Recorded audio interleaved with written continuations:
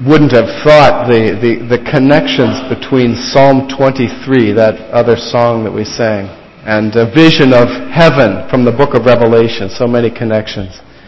Would you open to the book of Revelation and chapter 7? That's the last book in the Bible, chapter 7. The children may be released to children's church. That's kindergarten through second grade. And we're also having the practice for the kids' choir. So any kids who are in kids' choir can go for that practice as well. Revelation chapter 7. And we're starting with verse 9 to the end of the chapter.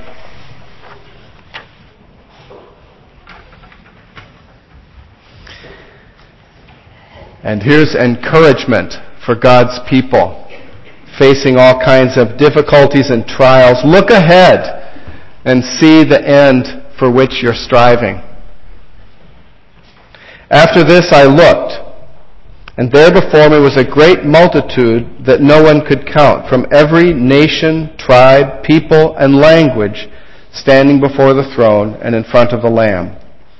They were wearing white robes and were holding palm branches in their hands, and they cried out in a loud voice, "Salvation belongs to our God who sits on the throne and to the Lamb." All the angels were standing around the throne and around the elders and the four living creatures. They fell down on their faces before the throne and worshipped God, saying, "Amen. Praise and glory and wisdom and thanks and honor and power and strength be to our God forever and ever. Amen." Then one of the elders asked me, "These in white robes, who are they? And where did they come from?" I answered, "Sir, you know." And he said, "These are they who have come out of the great tribulation.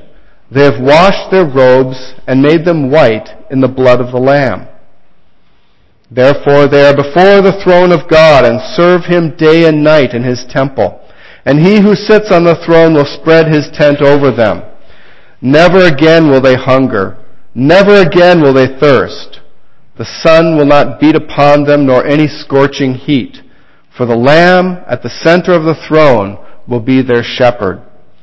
He will lead them to springs of living water, and God will wipe away every tear from their eyes." Father, help us to savor this vision, to savor what you have revealed about the wonderful joy that you've called us to and destined us to in your presence. Let us take encouragement from those things which are far away and at the end, and let us bring that encouragement into our lives today. Oh, Holy Spirit, open our hearts that they might be enlarged and filled because of all the goodness that you have spoken about, all the goodness that you've revealed, all the goodness that you've promised, which we will inherit and enter and enjoy for all eternity. In the name of Jesus Christ, amen. That's what we always do to holidays. We crank up so much effort. We get running after the cards and the presents and the calls and all the details that have to be organized.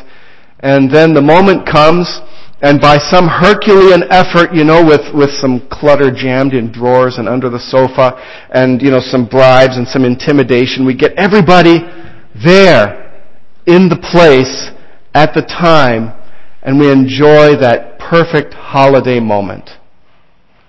Only we don't really enjoy it. We're there, and if we look up, we look around, and we realize that everyone is already sick of this holiday. Why do we do this? We forget that anticipation is half the fun. And so anticipation is the purpose of this passage. It's to get our juices flowing and to get us excited about what's ahead so that we will look ahead and enjoy it.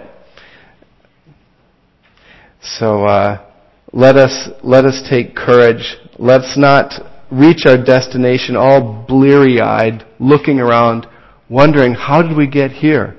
And what is this all for?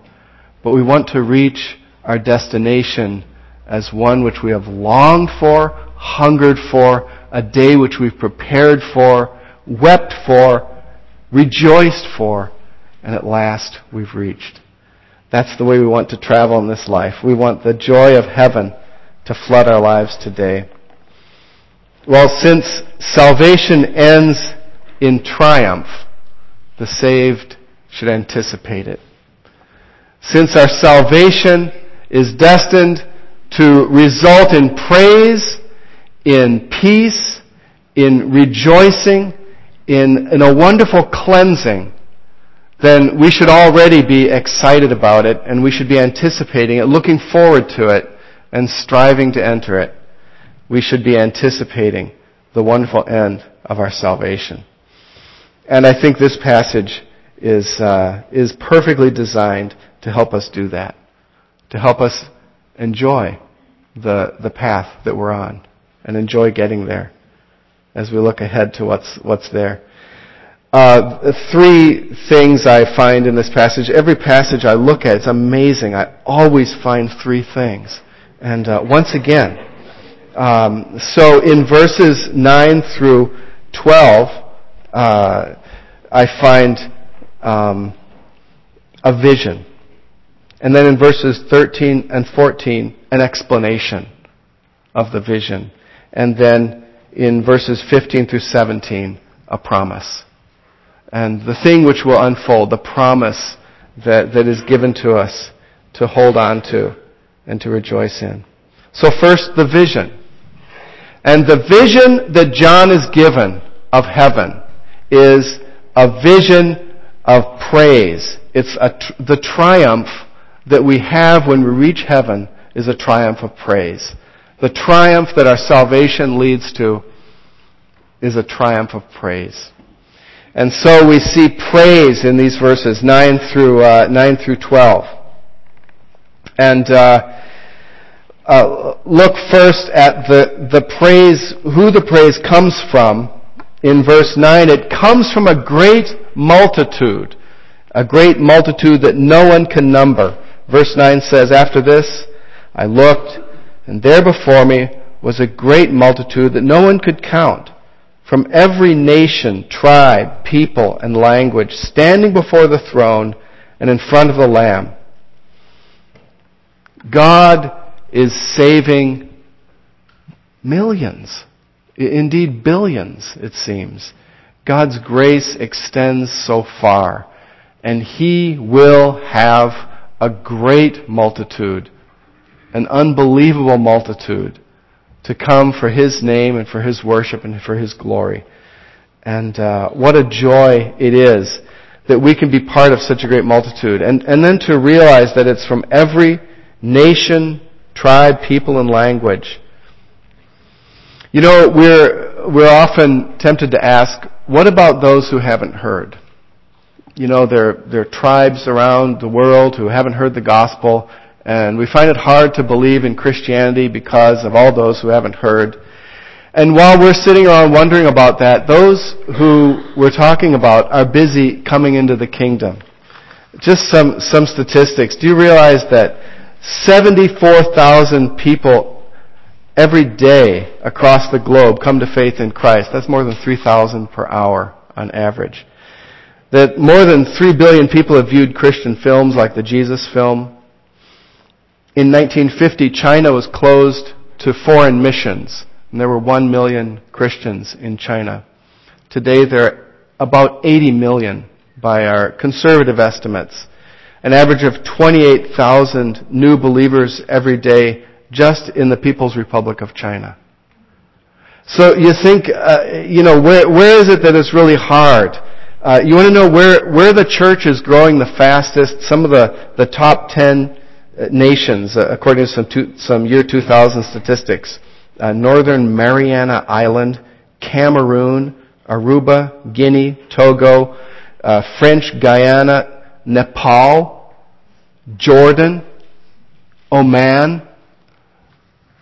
God is at work around the world And the transformation in some of our lifetimes that has taken place in the way the gospel has advanced in South America, in Africa, and in Asia. It's completely remarkable.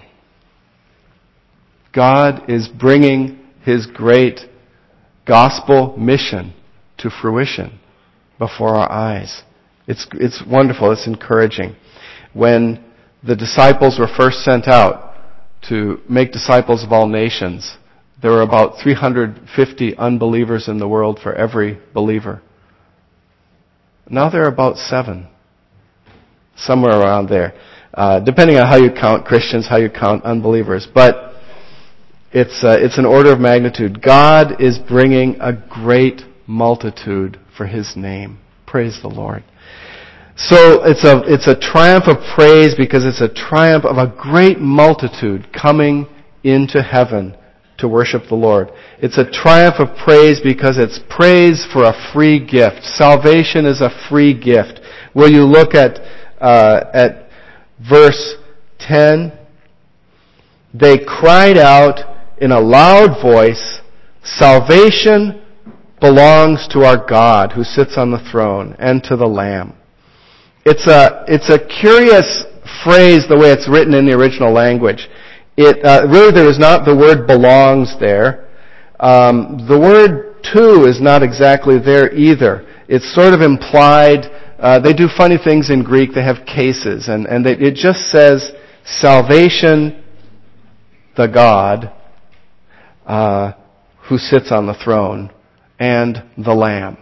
But the case in which God is put is this case which means that it's to God or for God or with God or in God, the dative case. And so it's kind of, wow, what is he saying here? And so I think our NIV has done a good job of translating it. Salvation belongs to our God. It's His. It's His to give.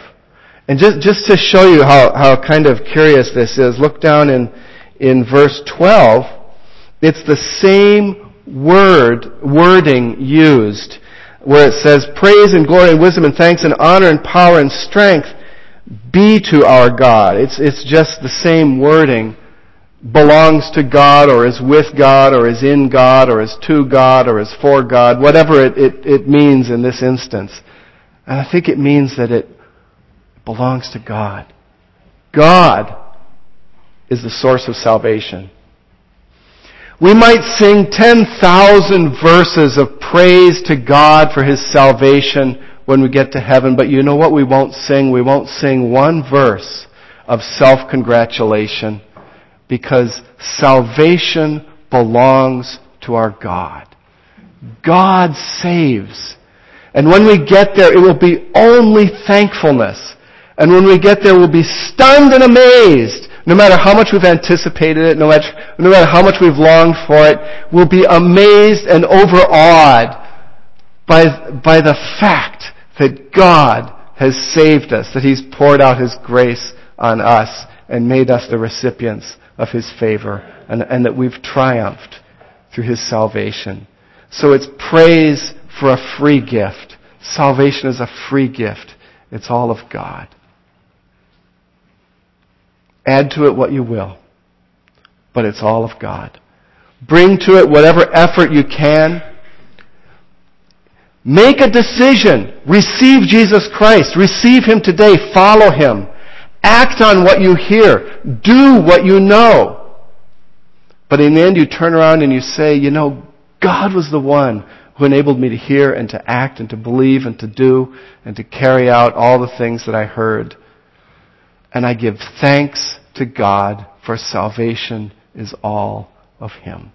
Praise the Lord. Salvation is a free gift, so when we get there, it'll be all praise to God. Praise from a great multitude, praise for a free gift, and praise to a praiseworthy God. Once we finish our verse, and we come and we sing our testimony, salvation belongs to God. And this will be the thing which is impressed upon our conscience when we arrive there before God's presence, before His throne, and we're rejoicing that we're in that number, and that we're with God, and we see Him as He is. And we're so overawed by our salvation. And we're filled with praise and thanksgiving. And when we finish that song of ours, then the angels will begin. Those angels who have watched God's works from the very beginning. Those angels who have seen His face. Those angels who have been witness to things that we haven't even been witness to. Whose perspective looks out on the world and sees things from a viewpoint that we can't even imagine. And they will fill out our song. And there's a much broader perspective in their song. They say, Amen! Verse 12, what you've said, you saved, is true. Praise and glory and wisdom and thanks and honor and power and strength be to God forever and ever. And so they see a broader picture of all the same thing. Our salvation is God's wisdom. Our salvation is God's praise. It's God's glory. It's God's strength and honor and His wisdom. There's so much to our salvation that we don't see. One day we'll see more of it. And we'll continue to see more of it. God packs more meaning in your little life than you'll ever know. And you'll just be uncovering it and digging into it for eternity and for eternity. We're praising a praiseworthy God. A God who does majestic, awesome, wonderful things. And the greatest of all the things that God does is bringing you there for salvation. Are you excited? Are you excited to be there? We're just supposed to be panting at this point and just thrilled. God has made us for joy, and our hearts are driven for it. And God will satisfy depths of longing for joy that we have not even yet come to comprehend or recognize within us. And it will be joy in His presence. So, this is a vision of a triumph of praise. It's a vision of a triumph of cleansing. It's a vision of a triumph of cleansing. So we've seen the vision, and now we come to the explanation. The elder comes and begins to talk to John, verses 13 and 14. John says, one of the elders asked me, these in white robes, who are they, and where do they come from? I answered, I don't know. You're the one who's up here all the time, you know. Sir, you know. And he said, these are they who have come out of the great tribulation. They have washed their robes and made them white in the blood of the Lamb. And so, looking at the cleansing, these are the ones who are cleansed. And the first thing we see about the cleansing is that it's cleansing amid terrible pressures. Cleansing against the odds. That the people who make it there in white robes are cleansed despite the opposition of the world, the flesh, and the devil. And I see this just in the words great tribulation. These are those who have come out of the great tribulation. Okay, so we get to the question, who are these people and where did they come from? And what is the great tribulation? And you know, I'm not really sure who these are and exactly where they come from and exactly what is this great tribulation. There are those who say that this great tribulation, these are martyrs, martyred at a specific time near the end, that's their great tribulation. There are those who say these are the last generation of believers and that they come before God going through the tribulation of the last times. Others say that they come out of the great tribulation just before the great tribulation happens. So they didn't quite have to go through it, but, you know, they had to go through a lot. And they managed to come through clean. The church in Ephesus, remember the letter to the church in Ephesus earlier in this book? They had kept clean in a way, but they had lost their first love. The other churches were tolerating false teachers and impurity among them. And so there are all kinds of temptations and things that pull us away from the way that God has taught us, the way that God would lead us. And so it's against the odds that believers can come and appear in white robes. You know, there are terrible odds that you face as you try to live as a Christian. And you know, it's a lot easier to dress yourself in excuses and rationalizations than in the white robes of righteous deeds. But on that day, our excuses will look very ratty and tattered, and they won't cover our shame, they will make us ashamed. Our rationalizations will just be sort of a gas. And we'll be naked and exposed on that day. We'll be embarrassed to stand in that throng if that's how we've tried to live and serve the Lord. We need to be honest with God. And we need to walk in His ways. We need to hear His word and be pure. And so he who has this hope makes himself pure even as he is pure. It's a triumph of cleansing amid terrible pressures, a triumph of cleansing through effort and endurance. You see, robes are deeds. White robes are like the fine linen given to the saints in the end of the book of Revelation 19:8. The fine linen are the righteous acts of the saints. These white robes are deeds, they're acts, they're hard work done out of a pure heart.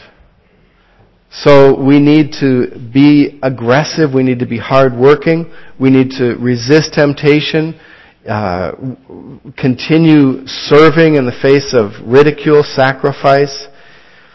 Words are not robes. Good intentions are not white robes. Knowledge is not a white robe. An emotional experience, getting moved, brought to tears, is not a white robe. Deeds are white robes. Righteous deeds done in faith. And so everyone's work will be tested, and only the one whose work is done in Christ will see it endure the test of fire. So it's a triumph of cleansing. And it's cleansing by a free gift. So you see, their robes are washed not by their own effort, but they're washed, verse 14, they have washed their robes and made them white in the blood of the Lamb. It's by the sacrifice of Christ that we're cleansed. Christ cleanses us. Christ qualifies us to enter the kingdom of God. Christ prepares us, makes us ready to be acceptable before the Father. He is our priest, and He's the one who purifies us. We're bleached in the blood. There are two ways that Christ's blood purifies us. One way is that Christ's blood sacrifice infuses into us a pure motive for loving Him back. God works in us by the Holy Spirit as we're in Christ and Christ is in us and the Father is with us and the Holy Spirit is working in us and we're being transformed and renewed into the image of Christ. And God is working in our lives. And as we look at the cross, as we hear the message of the cross, it sinks into us and we are transformed by the sacrifice of Christ, by His love, by His blood poured out for us.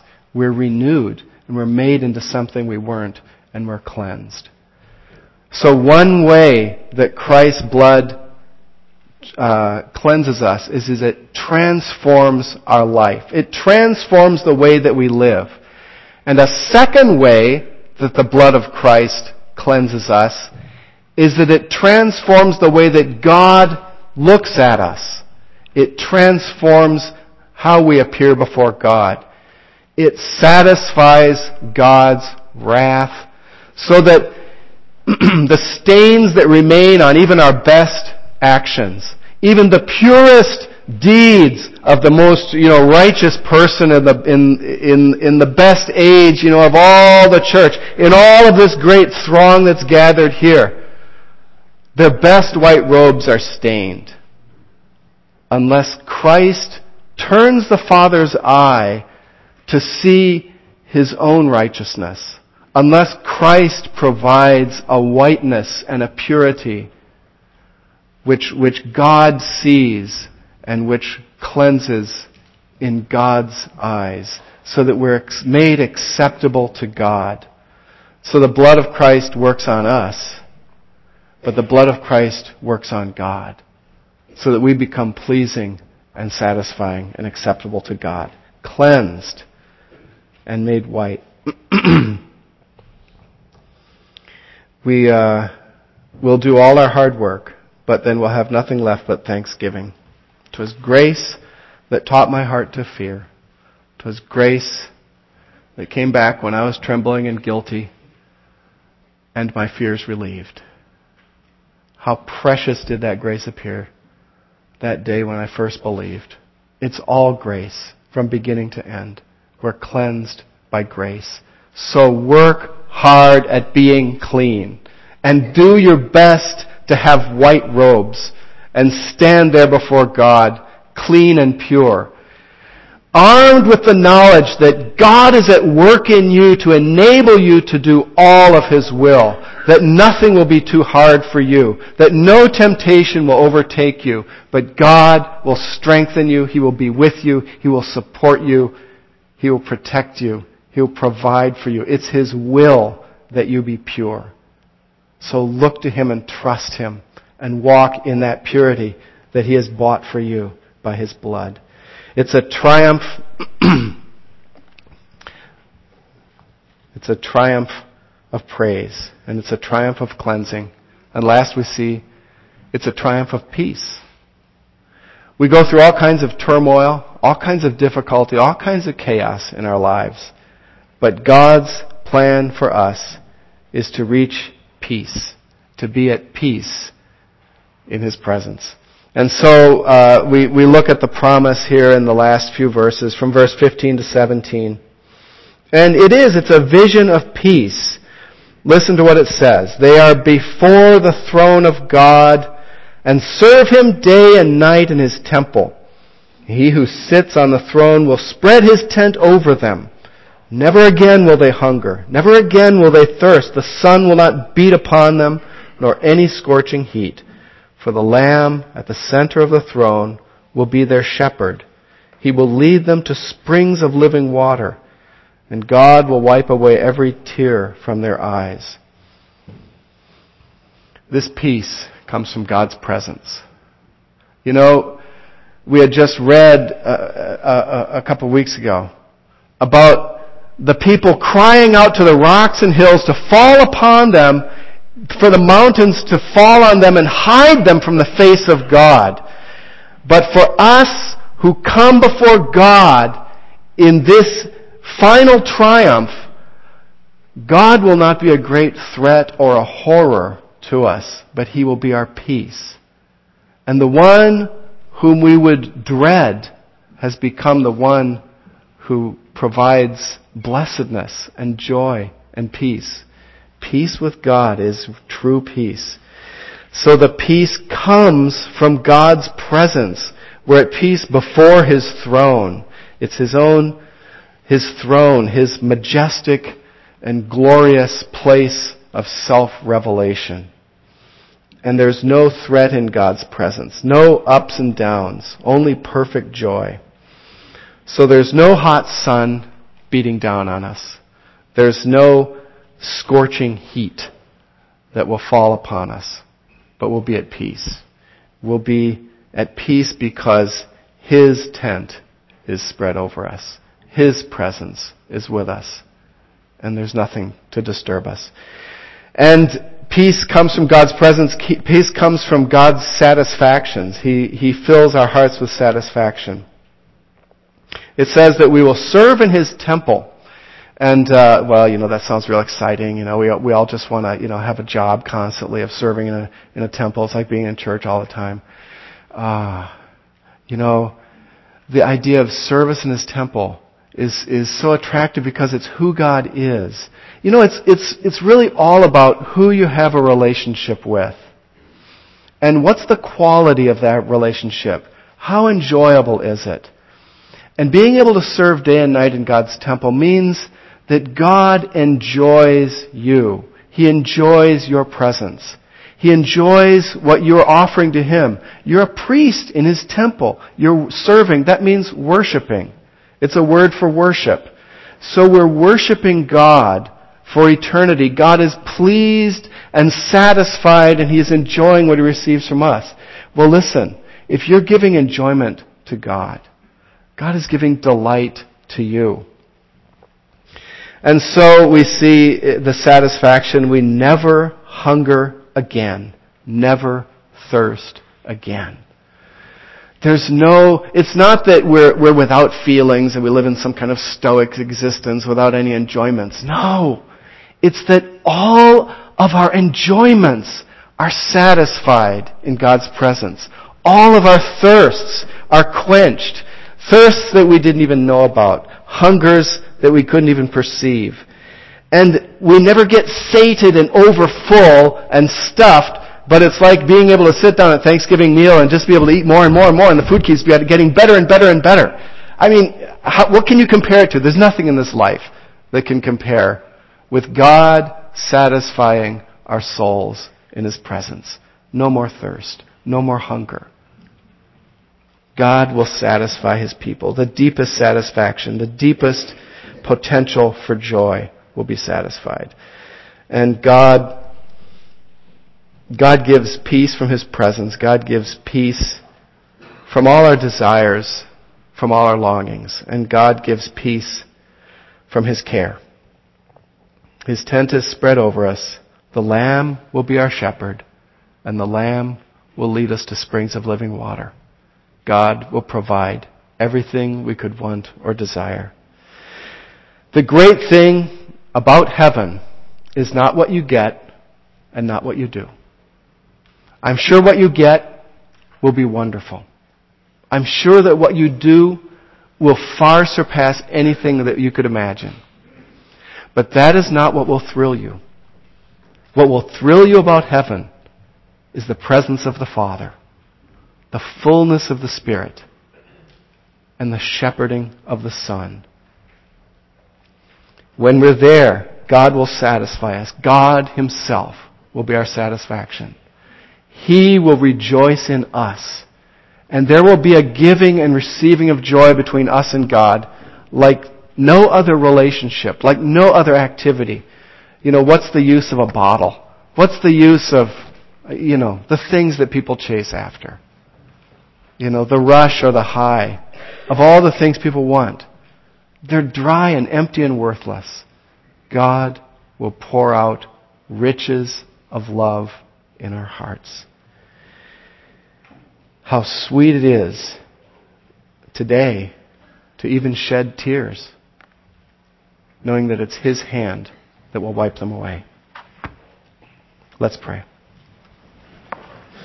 Father, work in our hearts that we might rejoice in the day that is coming when we will be before Your presence, before Your throne, when we will rejoice in Your presence and when You will rejoice in ours, when You will exult in us and we will exult and thrill in all this that we've been anticipating. Fill our hearts with longing. Strengthen us to prepare for that day, to strive to enter the narrow way that we might be with You forever. In Jesus' name, amen.